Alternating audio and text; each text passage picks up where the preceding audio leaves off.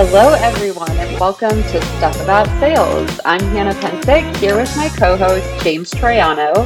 And today we have a great guest with us. We have got Sales Executive Dan Reinbold, who I'm going to let introduce himself in just a moment. But we've got a really cool topic today. So we're talking about how to avoid a bad hire. I think this topic is going to appeal to leaders and reps alike. So we're super excited to get into it. Dan, welcome. Thanks. Yeah. Happy to be here. Good. We appreciate you coming on. Yeah. To give the audience a little bit about your background. Well, since college, it's been sales and sales leadership. I've had a variety of other opportunities to expand upon those duties. Vice President of Account Management for $1 billion telecom base, customer service, leading inside sales teams, BDR rooms, pretty much anything to do with sales. But I would say the three things would be salesman, sales leadership, and sales training. So what you're saying is you've been around the block. Yeah, exactly. Been around the block a time or two. That time or two, yeah. You can tell from the gray hair, right? Right. For sure. So this is what sales people will do to you. Hey, I'm getting there. I'm getting gray hairs already from my few months in sales management. Yeah, your few months. All right. Well, I got a few decades on you. Yeah, I'm toast. I'm toast as well. You can't see it because my hair's short right now, but it's pretty rough looking when it's grown out. So Dan, so for everybody listening, we crossed paths with Dan at Vonage, where Hannah and I currently work, and Dan was pretty instrumental in our hiring process there. He was leading the sales enablement. I know Dan, I'll let you riff on sales enablement in a second, but our sales training team, he was the lead executive over that group, and Dan took the time out of his day to interview all the account executives that we hired for a period of time there. And we appreciated it immensely. So we wanted to have Dan come on to talk a little bit about his thoughts in terms of what makes a great hire, what doesn't make a great hire maybe is a little bit, or probably as important, and get into the detail a little bit. So if there's any sales managers, sales leaders listening, and even account executives, like what are sales teams looking for in a successful hire, and what's the best way to present yourself? So Dan, I don't know where you want to start there. I don't know if you just want to do a quick 2 minutes on sales enablement. I'm down for that if you're into that, or we can just get into the hiring piece.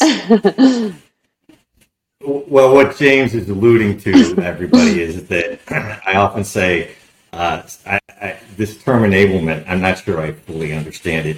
It's not really a word per se, but it's more from sales training into sales enablement. It's very popular today, so we'll go with that. But I'll refer to it as training. Let's just jump into hiring. And so you guys hit me with your questions, and you can kick it off, and I'll go from there, and we'll talk about the hiring process, which is near and dear to my heart. Yeah. So, I mean, really just to jump right into it, Dan. So what is the process that you go through? I guess, what are the key factors you look for when you are hiring? Sure. And just to be clear, I'm going to focus on hiring salespeople. Yeah. And because, if you're hiring, my wife and I own a small business here in Charlotte. She does hiring for her business. That's a little bit different process, of course, than it would be for hiring salespeople. So when it comes to hiring salespeople, I really compare it to auditioning. And I think that's the best word, because when you look at the highest paid people, they're usually athletes, performers of some sort, singers. And when you look across the spectrum, we all know their salaries are, often well documented and published, that the best of the best and what they're making. And really, when you're looking at those people, when it comes to, American Idol, when it comes to a pro football team, you can call it a tryout. they call it an audition in music or in acting. But really, I think we as sales managers and leaders have to look at hiring salespeople as more of an audition and not just this prototypical Q&A. And I'll give you bold, definitive statements on this podcast just for fun to tell you that, and I'll start with this one and say, look, traditional Q&A hiring doesn't work when it comes to hiring salespeople. You really have to put them into the game time situation and observe them. And even then, you could make a bad hire. But look, here's what training on anything, studying hiring, studying salesmanship, studying engineering, studying anything, it's all about reducing your probabilities of making errors and increasing your probability of success. So when I write a hiring process for a company, then I always break it down into these steps. But when I'm training sales managers and sales leaders, I'm always reminding them, look, you may still make a mistake, but the hiring process is all about trying to increase your probability of making a good hire, and conversely, increasing your probability of reducing your probability of making a bad hire. Mm-hmm. Because once you hire them, you got to live with them for a while. And even if you recognize your error quickly, it's still going to cost you a lot of time, grief, and the company is going to cost them a lot of money. And it could cost you the ability to make your money and make your quota. So, look, we're depending on these people for our paychecks as sales leadership. So I take the hiring process extremely seriously. So, is it okay if I drink some water while we do that? Yeah, absolutely.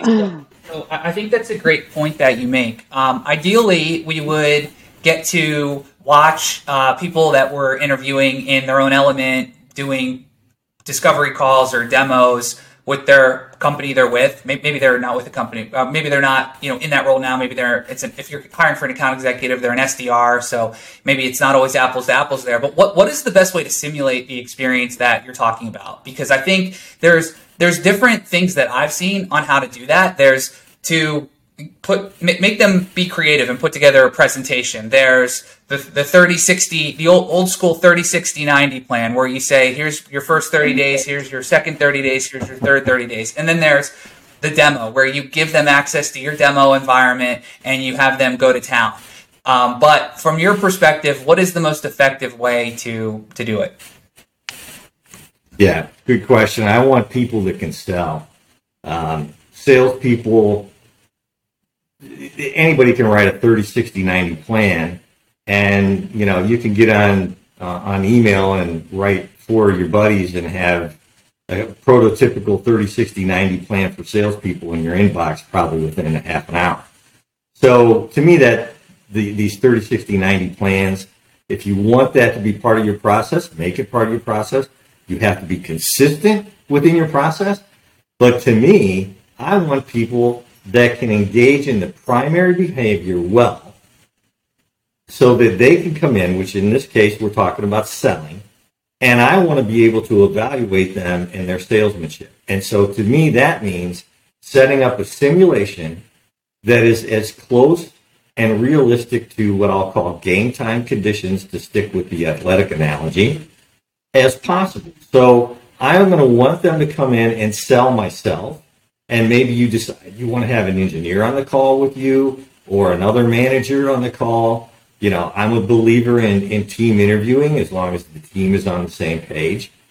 And there's a big difference between team interviewing and these typical waterfall interviews where first I talk to you, James, then you send me to Hannah, and then you send me to your boss, and then the boss's boss. And look, let's be realistic. Normally, people aren't comparing notes. They're not talking about resumes ahead of time. There's not a robust communication process going on. I don't have your notes when I go into the interview potentially with the person. Those things can only be as effective as they are organized and communicated well. So let's go back and talk about the simulation. To me, it's look, you guys work for Vonage. So if it's selling contact center or if it's selling UCaaS, that's going to be their primary behavior, I'll call it. Then ideally, you're going to have them come in and sell, a contact center solution to you, a discovery call. You're going to have them do a UCaaS call, whatever it is. Now, if you're choosing somebody out of the industry, that might be a little bit difficult for them. And so you would give them, in my opinion, two options. You would give them the option to sell what they sell right now. Because, look, they're telling you, I'm good at this. Or else you wouldn't be talking to them. Right. So they're saying, hey, I'm good at my job right now. But just based on these certain conditions, I'm interested in the opportunity here at Vonage. And so you would bring them in and have them sell what they sell now. Because they're used to that. You can get them in the scenario that they're comfortable with, and it's something that they should be very adept at. If they by choice choose to say, well, look, I'll study Vonage and I'll do a Vonage discovery call, well, that's great, but that might be a little bit more difficult for them. Now, if they're coming from a competitor, they're familiar with the space, then that might be a great way to do it. But the key is, this isn't a Q&A. This is an actual, you're going to sell myself and let's say it's James, Dan, and Hannah. And you're going to sell the three of us on this call. And we're going to ask you questions, and you can prepare the traditional PowerPoint if you want to. But PowerPoints don't sell. It's really about that person, the questions they ask, how they comport themselves, how they articulate the benefits, how they handle an objection you may give them. You set these things up to see how they perform. Right. And when you do that, you have a higher likelihood of making a good hire. That's one component. That's competency in sales. And then the other, I'll say, set of attitudes or behaviors that you'll look at is you got to ask yourself, do I want a team player? Do I want somebody who can take constructive criticism? Do I know somebody that knows Salesforce, funnel management? And those secondary things to selling, well, then you would set up ways to demonstrate their competency if they told you they have it in those areas, and test that out. Dan, because it's not about what they say, it's about what they can do. Right.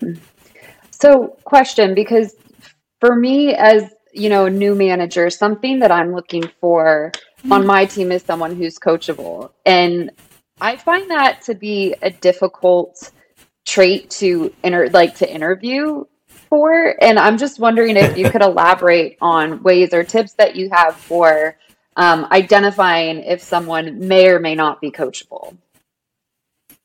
So define coachable as a word, as Hannah Pensick sees it. Someone who is open to learning and is open to constructive criticism. Someone who's looking to continue to evolve, I guess, would be how I would identify it. Yeah. So here's what you do, Hannah. You set up, let's use the term constructive criticism, because I think every sales manager is going to go through a period where they're going to have to go to that person and correct their behavior. They're going to say, hey, look, I listened to that call. All you did was ask closed-ended questions. You didn't acknowledge the customer's responses. You missed great pain points that you could have dug into. And if they become upset, or if they're not open to that feedback, that takes away your ability as a manager to do what you're paid to do, which is manage. And manage is, when you're talking about salesmanship, is just another way of saying coaching. So you're looking for somebody that can take constructive criticism. So this is the beauty of setting up the sales scenario during the interview process at some point, where they're selling you.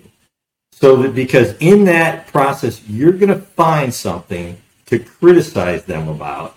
And now, in real time, you can deliver that constructive criticism, and then you very carefully have to watch how they react. Yeah, that's great. And if you sense any disingenuousness or any anger or any of those clues that come up, flag. Well, look, if they're trying to show that in the interview process, Yeah. you can bet it's going to be 100 times worse when they're at a national. Yeah, that's a great point. And I've used that successfully many, many times. If the job involves picking up the phone and making cold calls, which is a really difficult behavior, and it's also one that most salespeople, even though they might be really good at it, quite frankly, they find distasteful. Right. So I ask them to do a cold call. Inevitably, you find something to criticize them about, and then you just sit back and watch how they react. But that is the critical component. When I wrote about this, and I wrote this for a company that was purchased by Windstream, and when I wrote the hiring process for that company, I called it situational interview. If you can put them in the situation and have them perform, call it an audition, call it a tryout, call it what you want, then your chances of really seeing their true colors are immensely Absolutely. Yeah. So, and then again, the key is game time conditions. So if you look, salespeople should by nature want to perform. They want to show off. They want to be successful and demonstrate their skills. So a good salesperson should be asking you when they can show you how well they can sell. And so anybody that's kind of reluctant to that, and look, I've had people criticize me when I mentioned this. Like I had one VP at another company say, "Oh, you mean like sell me this pen?" And I said, "No, that's ridiculous. Do you sell pens?" "No, you don't sell pens. Don't be good. You have them sell what they say now, and they're telling you they're good at it. Let them demonstrate." Right. So, all right. So, a couple questions. I want to hit on a few things that you said. So, I think to the point, maybe this is kind of like the pen. So maybe you're just going to shoot me down here. Is there any value to, because maybe, but is there any value to creating a pitch? So I think this is where this question's coming from, Dan. Let me just kind of preface it. So I think that sometimes when you're a leader hiring an account executive, if you have them come in and have the sales conversation around the product they're familiar with, you may lose some the visibility into some traits that you are trying to assess when you're bringing somebody into a new organization. And those things are ability to adapt, how quickly they can pick up on new information, like resourcefulness. Resourcefulness. Like, for example, if you have them come in, it doesn't have to be your product, but maybe there's a third-party pitch scenario that you create where you kind of put them on the spot in a couple days to come up with a sales conversation around some product they're not familiar with. It can kind of give you an understanding of their ability to come into your organization and ramp in and be successful. Mm-hmm. Maybe that isn't the case. I'm just overstating it, and it's just a one-off scenario. But I don't know. Those are my thoughts. Are they valid at all, or am I off base? Yeah. No. Hey, look, you're hiring people at different levels. So, let's say that you're getting somebody who you would accept into a position that doesn't have a sales experience. So you might be open to somebody like that. So if they don't have sales experience, you may very well say, okay, look, I want you to research this particular product advantages. I want you to go out. There's a plethora of information on the web. You can send us questions. We can send you, a deck about it. So if you're looking at their ability to learn, adapt, and their resourcefulness, then you would set that scenario up. If you're talking about hiring for an enterprise sales executive, and look, I highly disagree with anyone that says, well, if they've been in sales for 10 years, I'm not going to have them do a sales presentation. I think that's ridiculous. They should, if anything, your answer would be, oh, they'll kill it. They'll blow it out of the water. So it's not a big deal. Let them do it. Because, look, I've seen so many people that have been in sales for 10 years, 15 years, 20 years, but it's the same year of experience 20 times. They never learned anything. They never got better. They still haven't sharpened their skills. So, we're somewhat strapped now in 2021, a little bit more because of laws and regulations where, you used to be able to, almost in every state, ask for proof of income. You could ask for stack rankings. You could look at awards. A lot of HR departments now say you can't do that, and you have to play by those rules, right? So that makes this part of the interview process even more important. But to go back and address your statements and questions specifically, if you're looking for resourcefulness, then by all means say, look, here's our product set. I want you to research it, and I want you to do the best you can, even though you haven't sold this before, in presenting that. But once you do that, you must be consistent in your interview process for everyone you interview. So you have to do it that same way. And that's something that's very important, to be fair and equitable in hiring. Now, let's say that your process is, first it's a phone screen interview, and you have a list of questions that you go through that you ask them where you determine yes or no, I'm going to take this person to the next step. So then you say the next step is a interview with James and Hannah. And so they have a video interview, which is kind of a prototypical Q&A. And you say, hey, look, you're used to being on the phone. You have to make cold calls. You told me you're good at this. Lay your cold call pitch on me. So that might be part of your first interview. I'm not saying it has to be. I'm just saying it could be. And then I'm going to circle back to an important point again. And then let's say they pass that step. So now they're 2 steps in. Now the third step is you give them their homework, and that's going to be do a sales presentation to us and maybe a couple other people about this particular product. And it's a full-blown sales call. They're asking you open-ended questions. You're responding. They're trying to give you the features and benefits and the advantages of those. You might get into some negotiating, et cetera. You might give a few objections, see how they handle it. And then at the end, you can give constructive criticism and see how they react. What I'm saying is that if that person flunks out of step 1, they don't have to go to step 2. But if there went step 1, step 2, step 3, every one of those steps should be the same for each candidate so that you have good equity in hiring and you conform to all the laws and regulations these days. So if your third step is a sales presentation on Vonage, then it should be the same third step for every candidate that makes it to that point. Yeah, it does. So, all right. So since did I answer it does, yourself? Yeah, completely. I actually have more questions now. So since the theme of the podcast is how to avoid a bad hire, what are some things? What do you weight the most when you're in a presentation stage of the demo? I want to talk to you.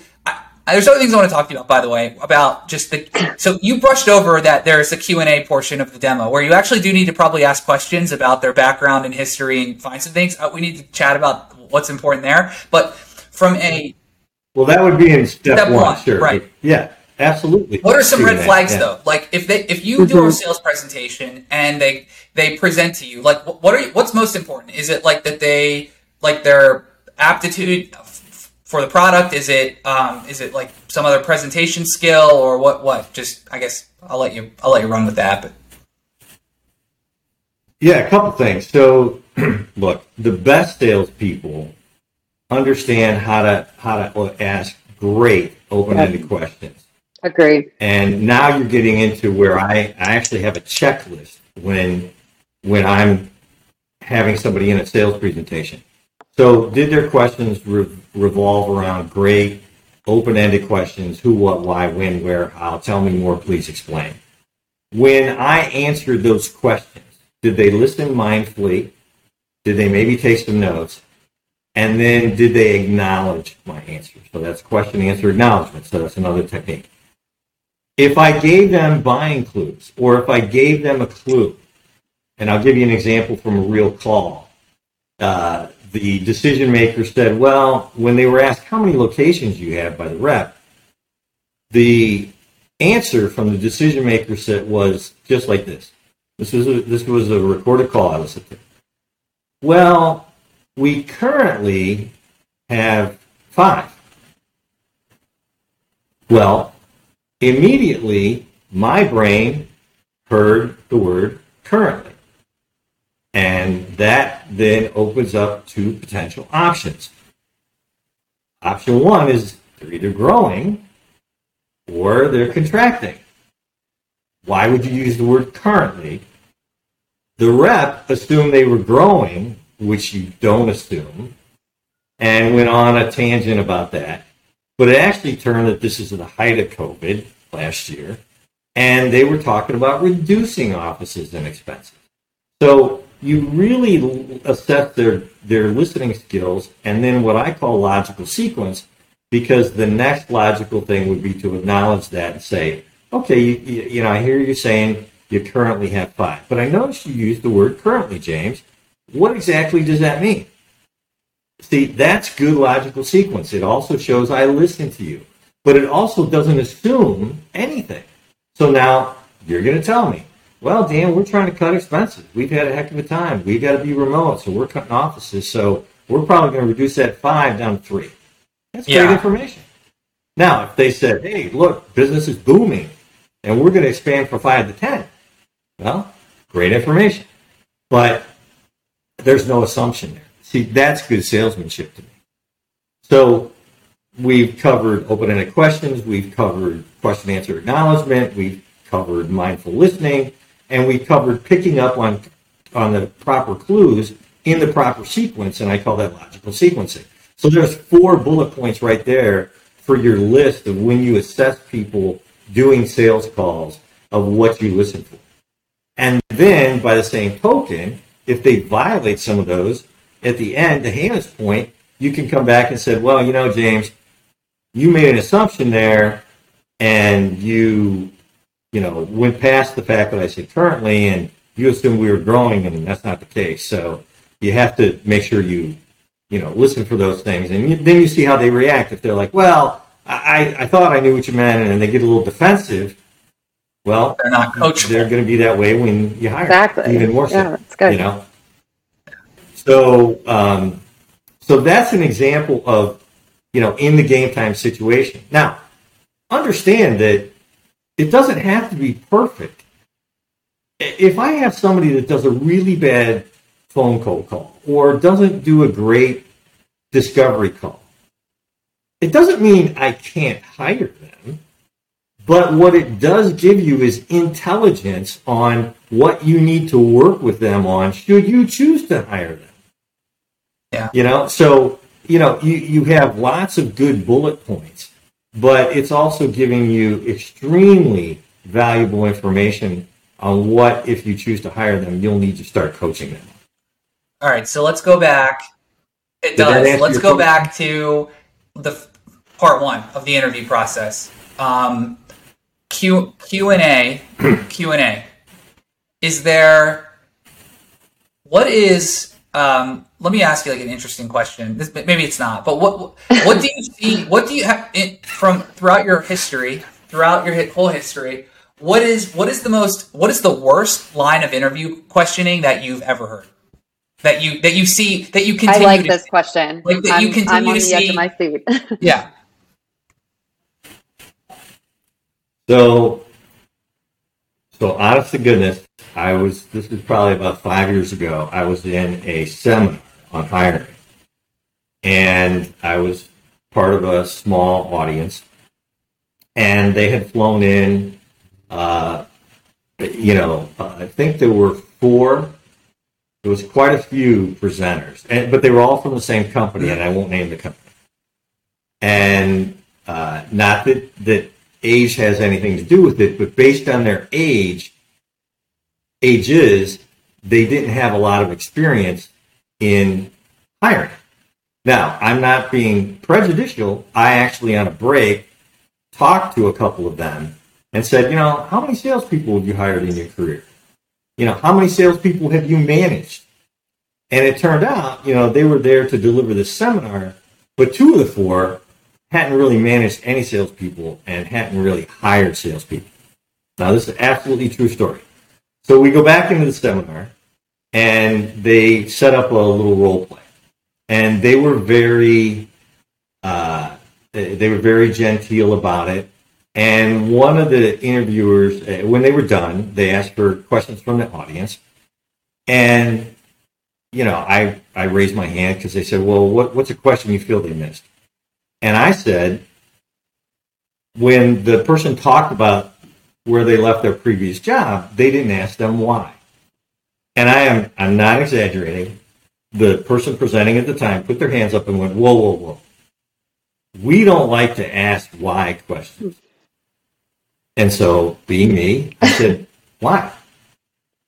And got a chuckle out of the room, and the presenter said, well, we find those to be too confrontative. And I had to refrain from banging my head on my desk, because to me, that was one of the most ridiculous things I've ever heard, is that these are salespeople. They face confrontation and should be facing it and accepting it and performing under it every single day. And you're telling me you're not going to ask why questions.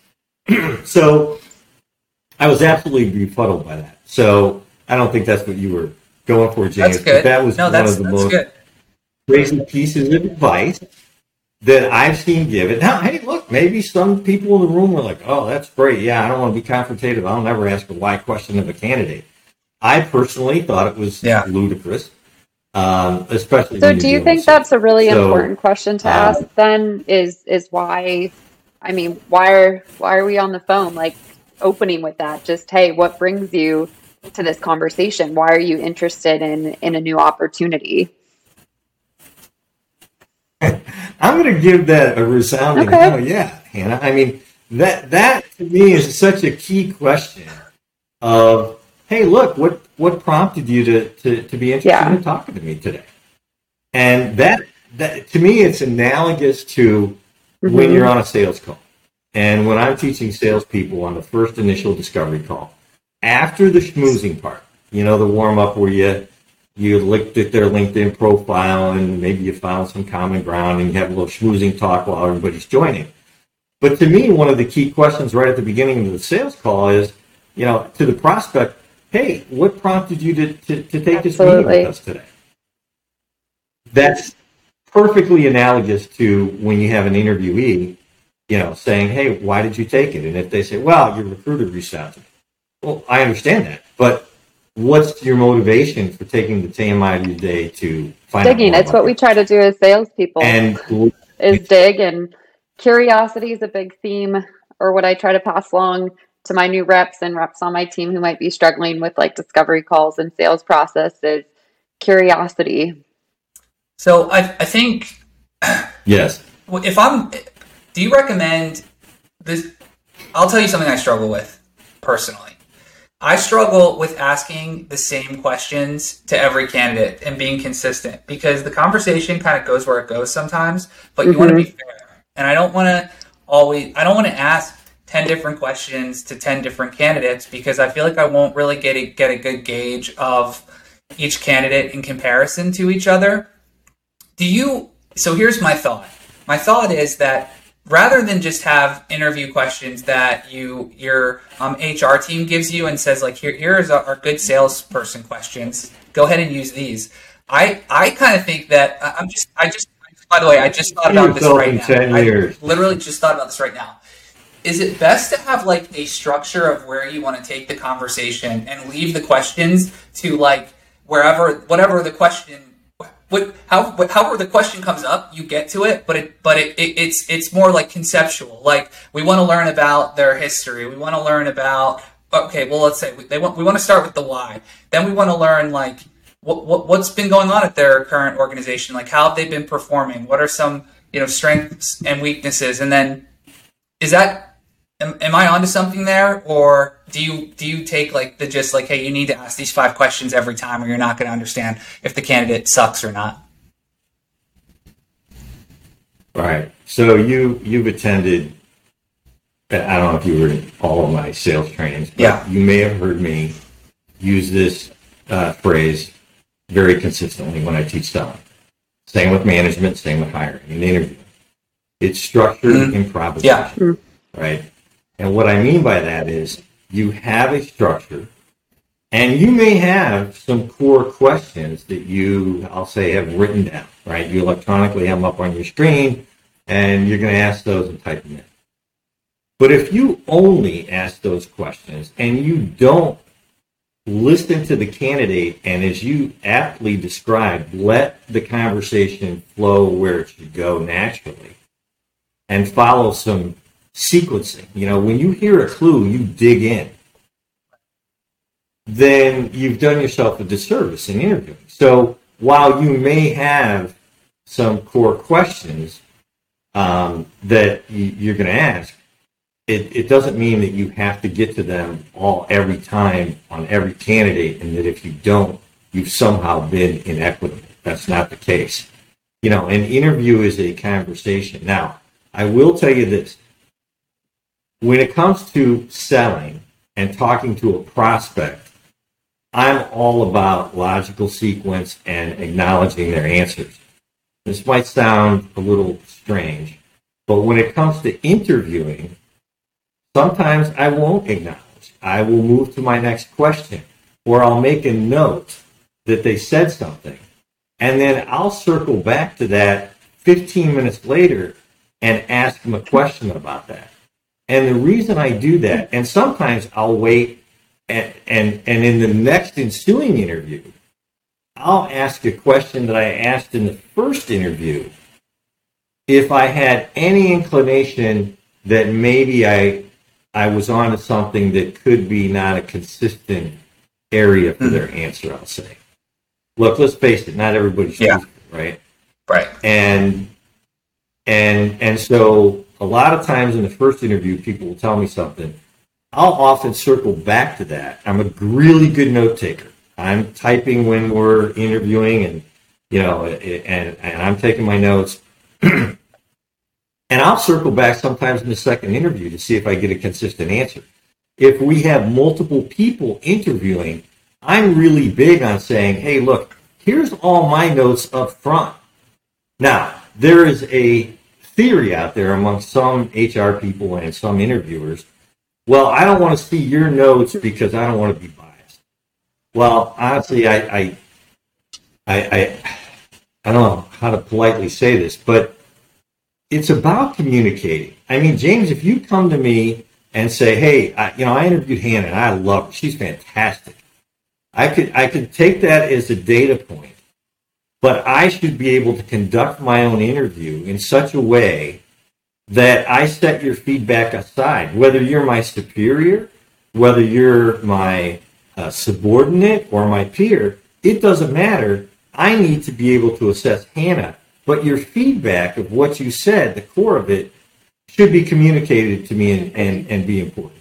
And I should read over, And look, just because you said she's great, that doesn't mean that I give her a, quote, easy time or an easier interview or it's a slam dunk.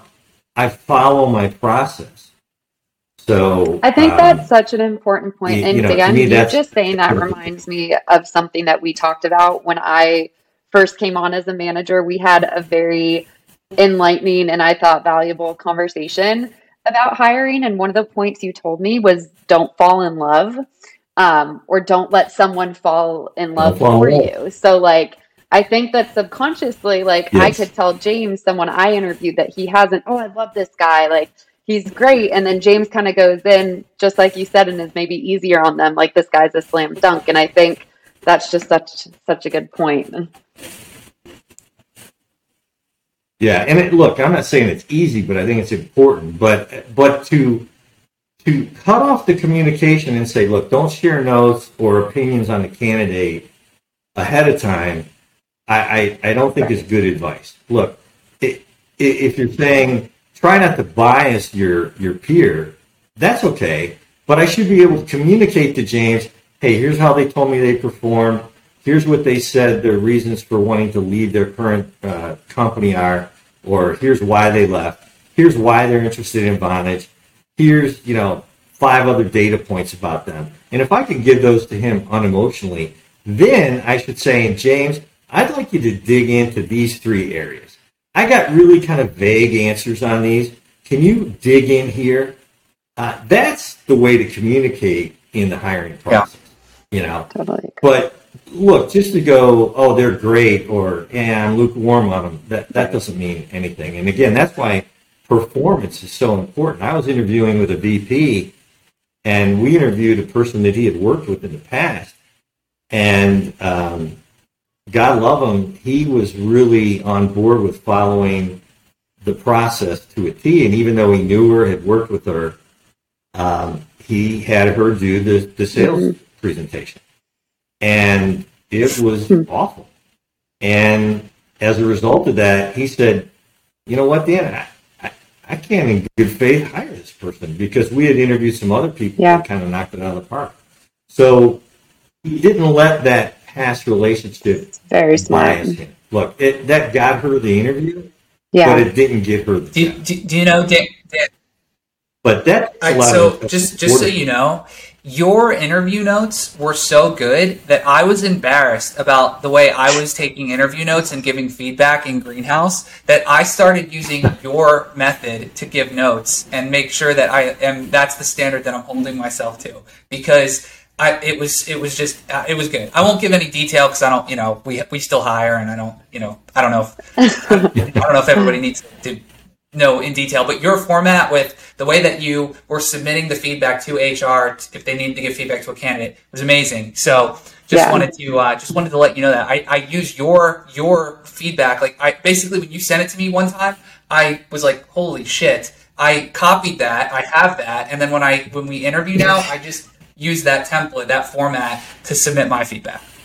So I think our listeners can tell this guy is good. Well, this has been a super, super valuable and awesome conversation, Dan. We appreciate you coming on. I have another question.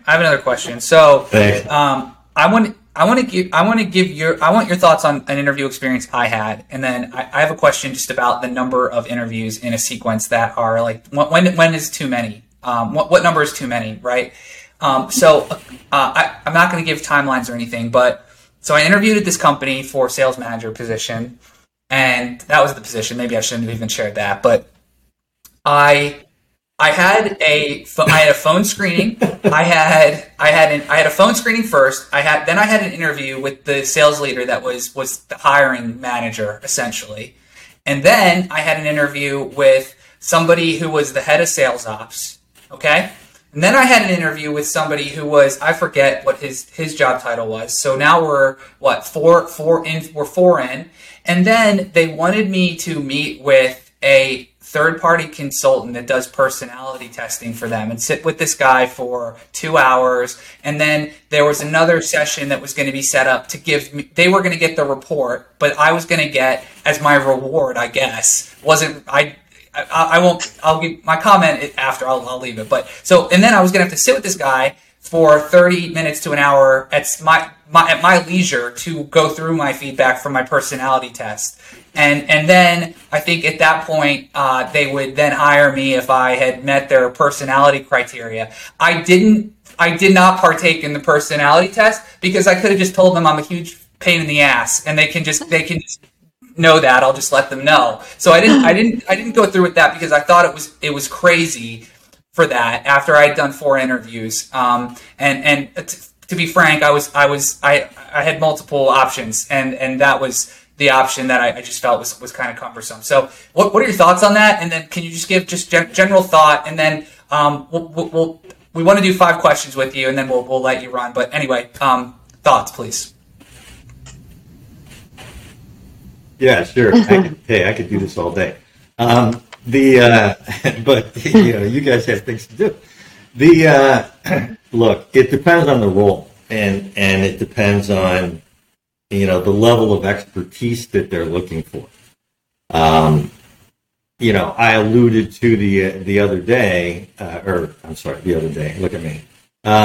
I alluded to earlier in this conversation that my wife and I own a small business here in Charlotte, but it's actually a pottery painting studio. So it's a combination of, kind of waitress with some artistic bent, with customer service.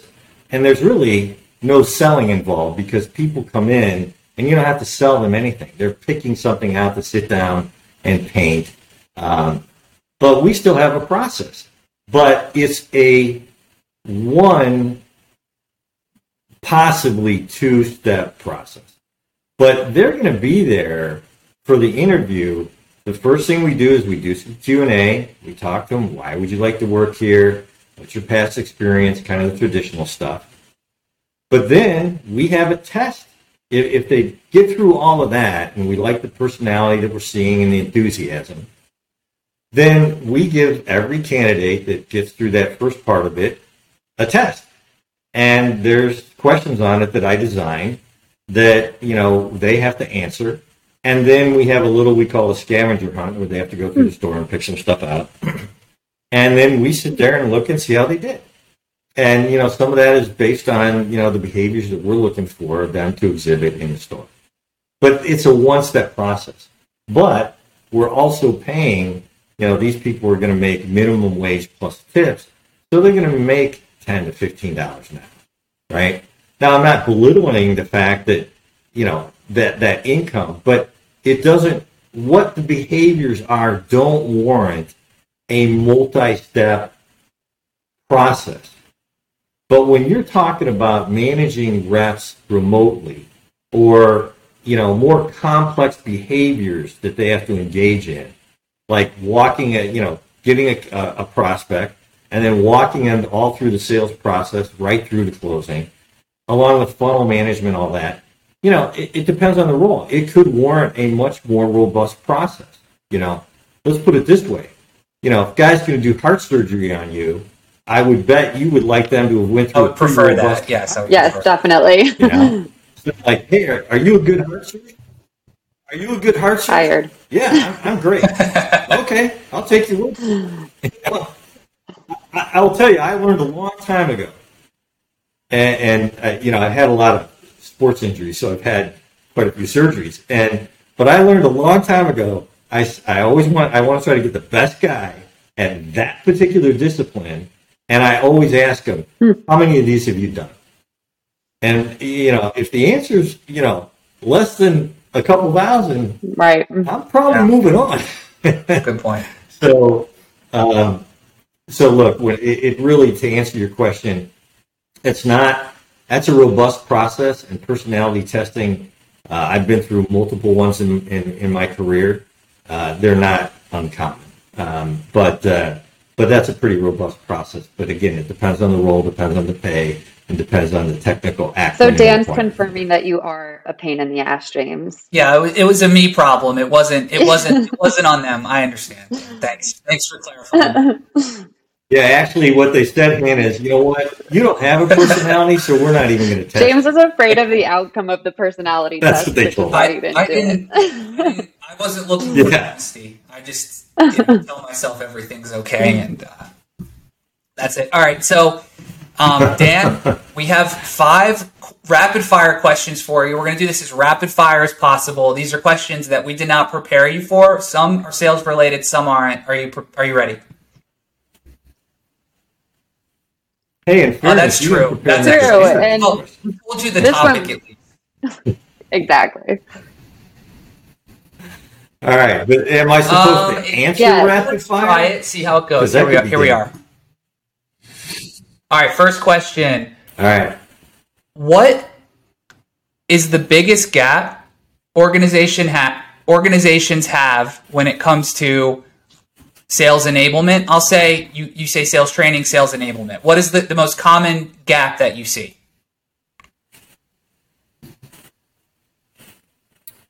They hire non-sales people to deliver sales. Okay, simple answer. I like it. Wow, mind blown. That's... What is your least favorite thing about sales?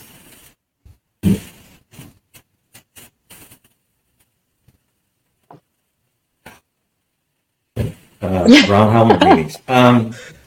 Elaborate, please, sir. Sure. It's when upper management basically dictates what your funnel should be instead of just looking at the realistic portion of your funnel. And so then there's just a lot of foot stomping and yelling, and you've got to do better. And those aren't those aren't uncommon in sales. Yeah, exactly. Yeah. Why are you asking if you're just going to tell me? I think is the motto of those meetings, or should be the motto. All right, here we go. Yeah. What is your favorite non-sales book?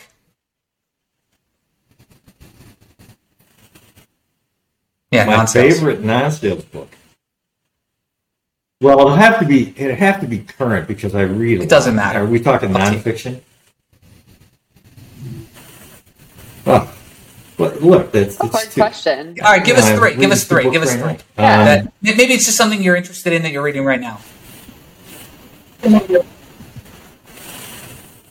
All right. Top of my head, some of the books that have the most positive impact on my life. The Secret by Rhonda Byrne. To the point where I would buy it and just give it out. I used to give it out to all my employees. I stopped doing that about 6 or 7 years ago, but I probably handed out or sent to friends and relatives, I don't know, 40 copies of that. I found it kind of profound.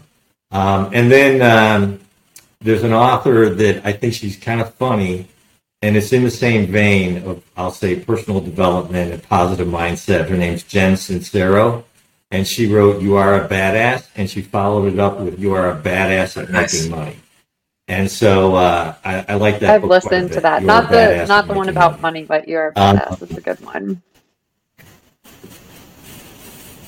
Yeah, but if you haven't read You're a Badass at Making Money, I thought it was great. And she makes me, the way she phrases stuff, literally. I gotta pick that one up. Solve for Happy. I'm staying with nonfiction right now. Solve for Happy by Mo Gadot. It's about managing your personal happiness and taking accountability for that. And it was an engineer's perspective on finding happiness. What's it called? So those are Solve for Happy. And the author's name is taking notes right now. You're just like speaking my language right now, Dan. Dan, I got Hannah and the whole team. I bought them all sales books for Christmas last year, and like Hannah hasn't read the book yet, so she confessed to that. No, I've read half of it, and Oh, okay. It's actually sitting on my nightstand, just glaring at me that I've only read half of it. Yeah, look, I could go on and on about books. I will tell you that I told my team at Vonage, I wanted them all to read Make Your Bed by the Admiral, and I'm blanking, Admiral McRaven, I believe. Tiny little book. You can read it in one evening if you wanted to. Great book, great perspective enhancer called Make Your Bed. Super book. So that's something I've read recently. But I also love to read. I'm usually reading 2 books at one time. Something on personal development and that's some hardcore. fiction. Awesome. That's really hard. So, yeah. I love Lisa Gardner stuff. Dan's a reader. She's my new favorite. All right, here we go. I love it. All right. What is the worst sales training experience you've ever had?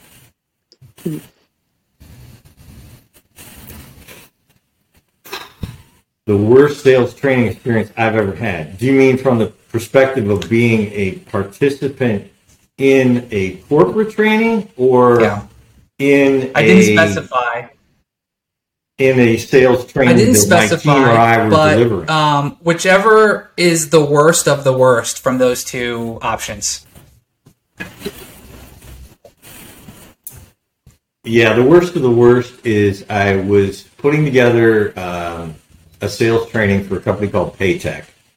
And I was there for 12 years and loved it. They were the company that was bought by Windstream. But we relied on product SMEs to help deliver as many sales training organizations. They're smaller. And so I would bring in my favorite product expert and I would vet them. You know, I would have them do a presentation for us before I let them in front of a group because otherwise it could be a disaster. But we had a circumstance occur where my main trainer got sick and we had to sub in this guy. And we were in Florida. He flew down to Florida. We had a group of probably 20 new hires in the room. And I'm at the back, and I'm really particular about training delivery and how it's done. And this guy literally had like 100 slides, and he stood at the front of the room with his back to the audience Awful. and was reading the slides. And I was losing my mind to the point where I just said, okay, break time. And I stood up for the back of the room because I never left. I would just stay in and I watched all the product training and everything. And anybody that worked for me, any of my crew can attest to the fact I'm really particular about delivery. And I shut it down, and we just didn't have that product delivered. One of my guys got up, and he did a better job. And so I learned never, ever, ever. So he violated the process, didn't get to see the guy, let circumstances dictate, and it was like making a bad hire. And it was incredibly painful and embarrassing. Wow. And I apologized to the class. And look, I told the guy, I go, look, hey, this just isn't for you. I appreciate you coming down. It's not for everybody. You suck. No, definitely not. That's brutal. Right, last question, Dan. If you never got into sales, what would have been your alternate career choice? Yeah, stuntman. I actually was going to go to stuntman college. Stuntman. Oh wow. Okay. Oh yeah, stuntman. Yeah, I had my own stunt diving team in college where the finale was they would light me on fire and I would come off the highest place that, they had at whatever venue we were at, whether it was a 3-meter board or a 10-meter tower or a cliff. And so I did a lot of daredevil stuff when I was young. And